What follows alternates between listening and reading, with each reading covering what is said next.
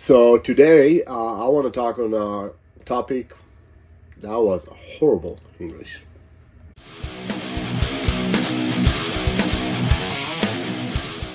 So today I want to discuss something that came up actually a few times this past week in my self-defense classes, in working with hospitals, and with some private clients that I had recently for shooting. And the whole idea of legal application of using self-defense, right? And before I start, I have to say it, I have to put it out there, this kind of like legal disclaimer: I am not an attorney.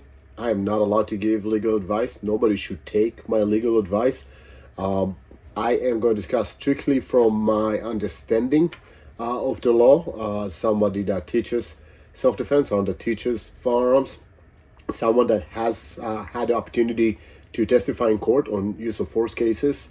And I am going to give you my interpretation, my understanding, more than anything when it comes to articulating and decision making of using force and to what extent. So if you have any questions after today's episode about specific scenarios, specific topics, first of all, I would highly recommend you reach out to an attorney and ask them. You're more than welcome to reach out to me. I'll probably just forward it to an attorney I know and have them get in touch with you and answer your question, just because, again, I'm not allowed to do so. But with that, let's frame it. We are silver savages, meaning a bunch of us learn self-defense, a bunch of us carry firearms, some of us carry knives and other tools, right? We have families we want to protect. We do that all from the standpoint that there is a chance that at some point, if I carry those tools, right, a knife, a gun, whatever it is, I carry it because I feel that at some point I may have to use it, right? If I didn't think I'm going to have to use it, I probably don't need to carry around that hunk of steel that's just weighing my pants down every time, right?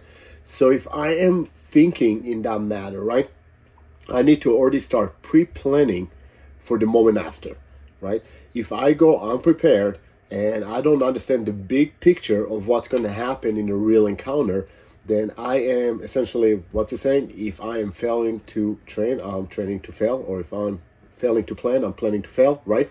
So that's the reality. If I am not planning accordingly, if I am not thinking about everything that will lead up to the moment that I pull the trigger and after I pull the trigger, then I am doing myself a disservice. When we talk about decision making of how much force I want to use and how to apply it and then how to document and articulate it, we typically fall back to a Supreme Court case that is called Graham versus Connor. It's based off of the Fourth Amendment. You can check it out in 1989. And I will give you the general gist of it. Again, not an attorney. Go and research further in depth if you want to. But in Graham versus Connor, and that's just one of a few Supreme Court cases, by the way. There's also Tennessee versus Garner and Terry versus Ohio. There's a lot of cases that will frame law enforcement use of force, anything from the stop and frisk to the fleeing felon idea. But some of it we can translate to civilians as well. And when we talk about Graham versus Connor, if I gave you the simplified scenario, we have a police officer sitting in his cruiser across from, let's say, a 7-Eleven type store, right? One of those stop and rob type places. And he's sitting in his car and he sees a vehicle pull up. The passenger gets out of the car, goes into that store, comes out a couple seconds later, and they bolt. They screech there, they drive away. So if you're the police officer sitting across the street, right, what do you think just happened? Whenever I pose that question to a class or to a student, the answer is typically pretty obvious, and the answer is a robbery, right? So this police officer, assuming a robbery, actually pursues the vehicle, ends up pulling them over, and goes to interact with the passenger, who is very violent and aggressive in dealing with him. The police officer ends up using force in effecting an arrest. Turns out the passenger was a diabetic individual, and because of an episode he was having, they were stopping to look for something with sugar, and he did not find it or couldn't get it. For whatever reason, they end up driving to the next place over. Right? I don't know if you ever dealt with diabetic individuals, but since our brain is very susceptible to levels of water and of sugar, of glucose and glycogen, then we start acting inappropriately when those levels are skewed.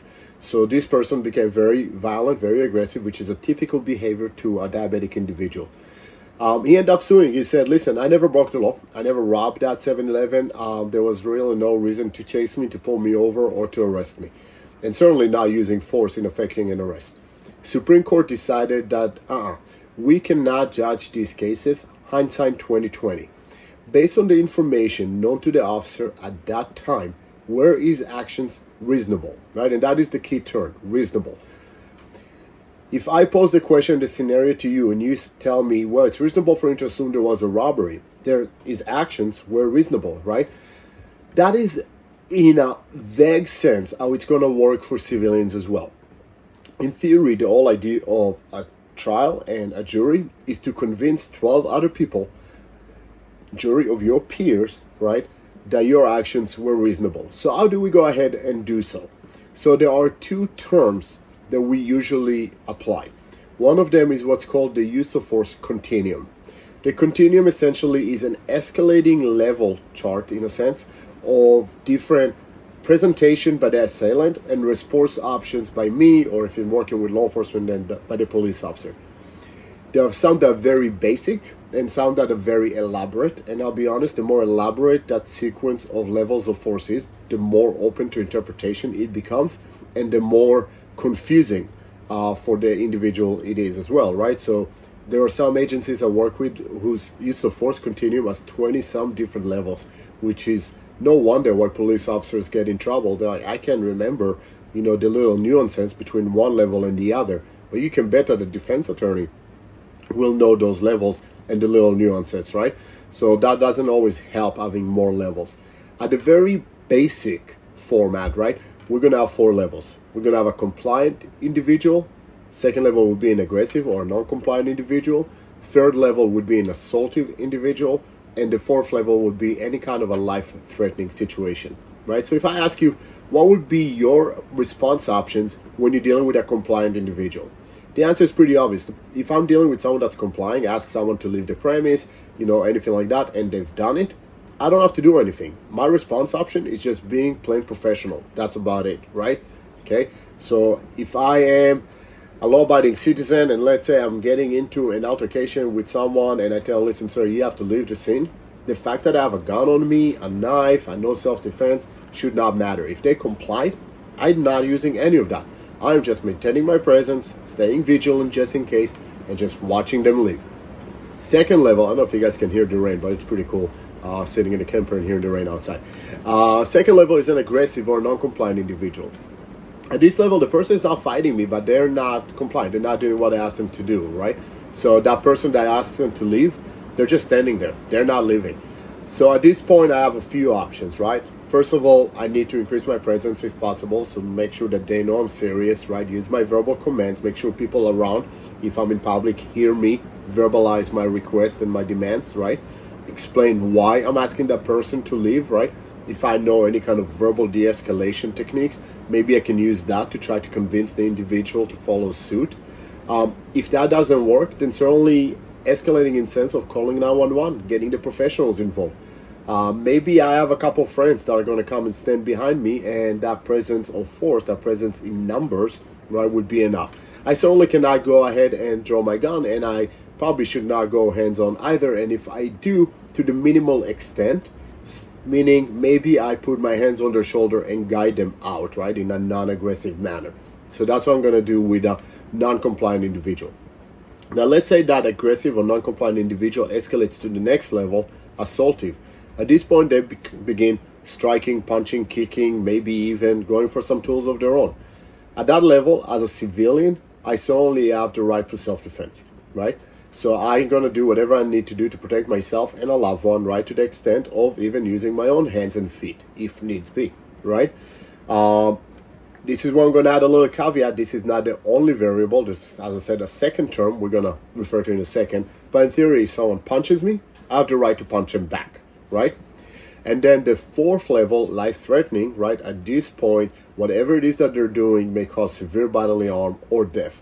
And at this point, I can do whatever I need to do to save my life and life of others around me, to the inclusion of using my own firearm if I have one, right? By the way, I'm referring to firearms. I don't have to, right? I can kill someone without a firearm, right? So the idea is that the levels of force are not dependent on a tool, but it's the understanding of what that force can accomplish, right? Is it going to hurt someone really bad, or is it going to potentially kill them, and so forth, right? So those are the four levels. Now, I said that it's not always black and white, right? There's a lot of gray in between. And going back to that assaultive individual, the person that was punching at me, right? Think about it this way. There's a difference between me being punched by a 30-year-old gangbanger that is trying to rob me, mug me, or whatever, or hurt a family member, or if I'm being punched by a 7-year-old that's afraid, right, or in pain, right? They're both punching me. It's the same act. I'm not going to respond in the same manner to both, right? I'm probably going to punch back that 30-year-old, but I am not punching a 7-year-old, right? There's other things I can do. So the second term that's important for us to understand is what's called totality of circumstances, which essentially is all the variables that affect my decision-making processes. Whether I'm dealing with a female or a male, a young person or an older person, right? Are they bigger or smaller? Are they trained or untrained, which I may or may not know, right? But everything, the numbers of people, if I'm confronted by 7 individuals, my level of force is going to be different than if I'm dealing with one person and I have 7 friends with me, right? That just changed that whole image and that whole perception and the all response options that are available, right? Because we have to understand another thing. When we talk about using force, the general understanding or the general formula that we use goes something like this.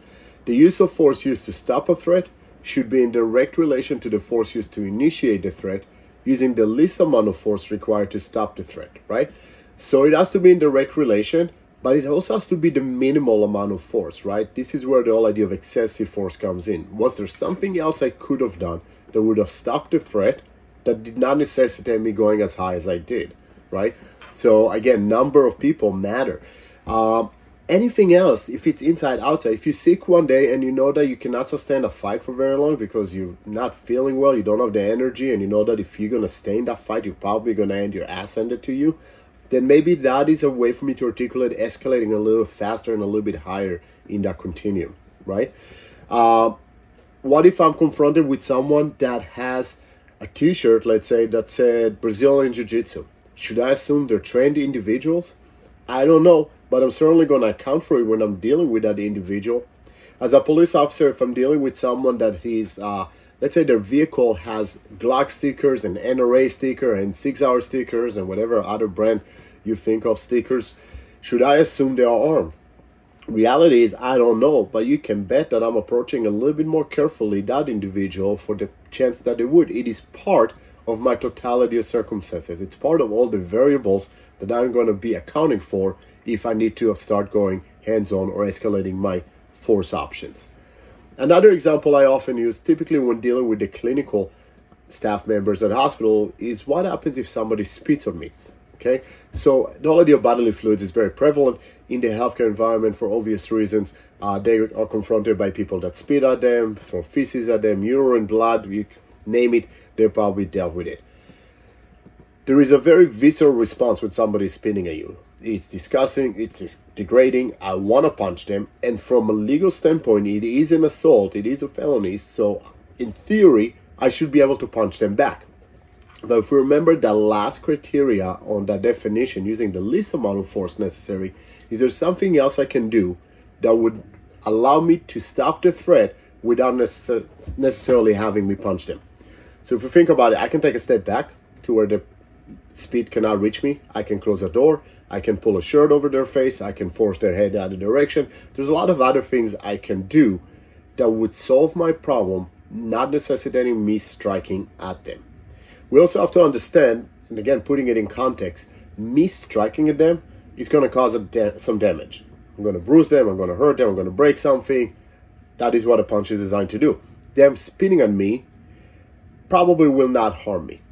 And what I'm saying is, I know people usually throw, well, what about if they're sick and you get whatever it is that they have? So we're talking about pathogens. Let's put pathogens to the side for a second. I'll get back to it in a minute.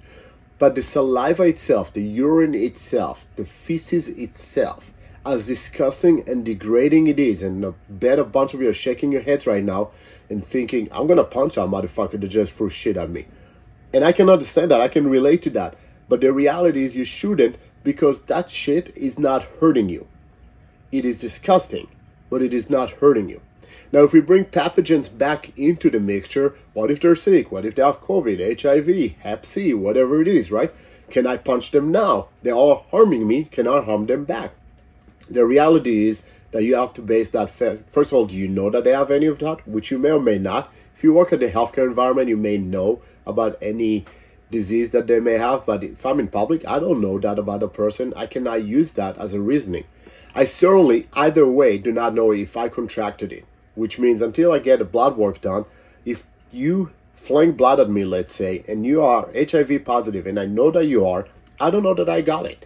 And actually, arguably, me punching you increases the chances of me getting contaminated even more once you start bleeding and I start bleeding, right? So I'm just making things worse. But that's a side note. So I don't know if they have it. I certainly don't know if I have it. And thirdly, even if I did contract it, and even if I had by miraculous way the ability to know that at that point in time, would me punching them stop the contamination?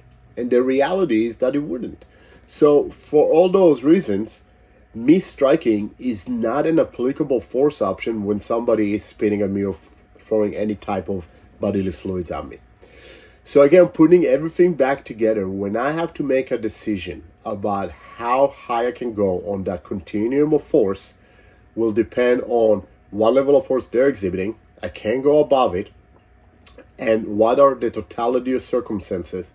Okay, so what are all the variables that affect my decision-making process? And is it reasonable? When I'm going to go and explain this in court, would other people, knowing the same information, would have come to the same conclusion? And that is essentially how this is going to get judged. Now, I'm going to build on this one more thing, and this came up again this week in a few of the conversations. Articulating and documenting. So, from a civilian standpoint, and there's other elements, obviously, that affect a law enforcement officer. There's other regulatory controls that have in place, anything from local, state, federal, and agency-specific regulations and laws. So we're not going to get into that. This podcast is designed for civilians, so we're going to stick to that in a moment.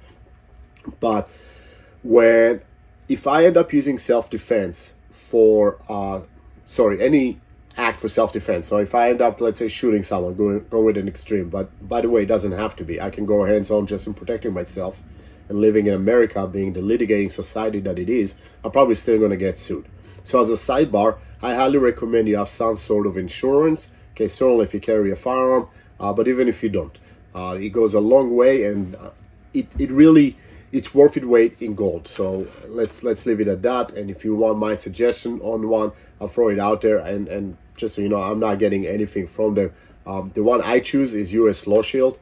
I did a lot of research about a lot of other ones, including USCCA, which is the most popular one in America, and some other one. US Law Shield I like because A, there's no limit on covers. B, they cover all self-defenses, not just firearms. So I'm more likely to go hands-on, and that would still cover me. They're actually one of the cheaper ones. And most importantly for me, I actually had the opportunity to deal with their attorneys, and they were super knowledgeable and super courteous and super helpful. And just based on that interaction that I had with them, that is the one I recommend.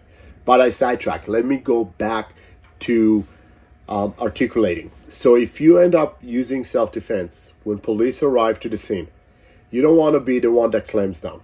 And not that there's anything wrong with it. You certainly don't want to start blurring shit and stuff out there. And you don't want to plead the fifth in a sense, right? But the idea is that when you are dealing with law enforcement officer, not that they can hold it against you necessarily, but if I clamp down, it certainly doesn't make me look innocent. So the statement that I usually recommend people use is, I was in fear for my life. I will be more than happy to give you a full statement once I talk to an attorney.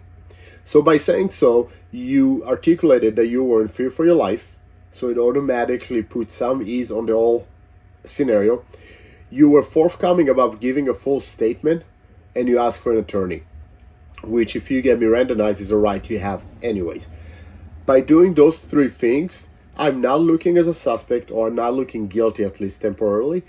And I buy myself the time to talk to an attorney and certainly make sure that I give the right information in the right manner and don't give stuff that I'm not supposed to give that may be held against me, even if it's completely innocuous and innocent in my mind.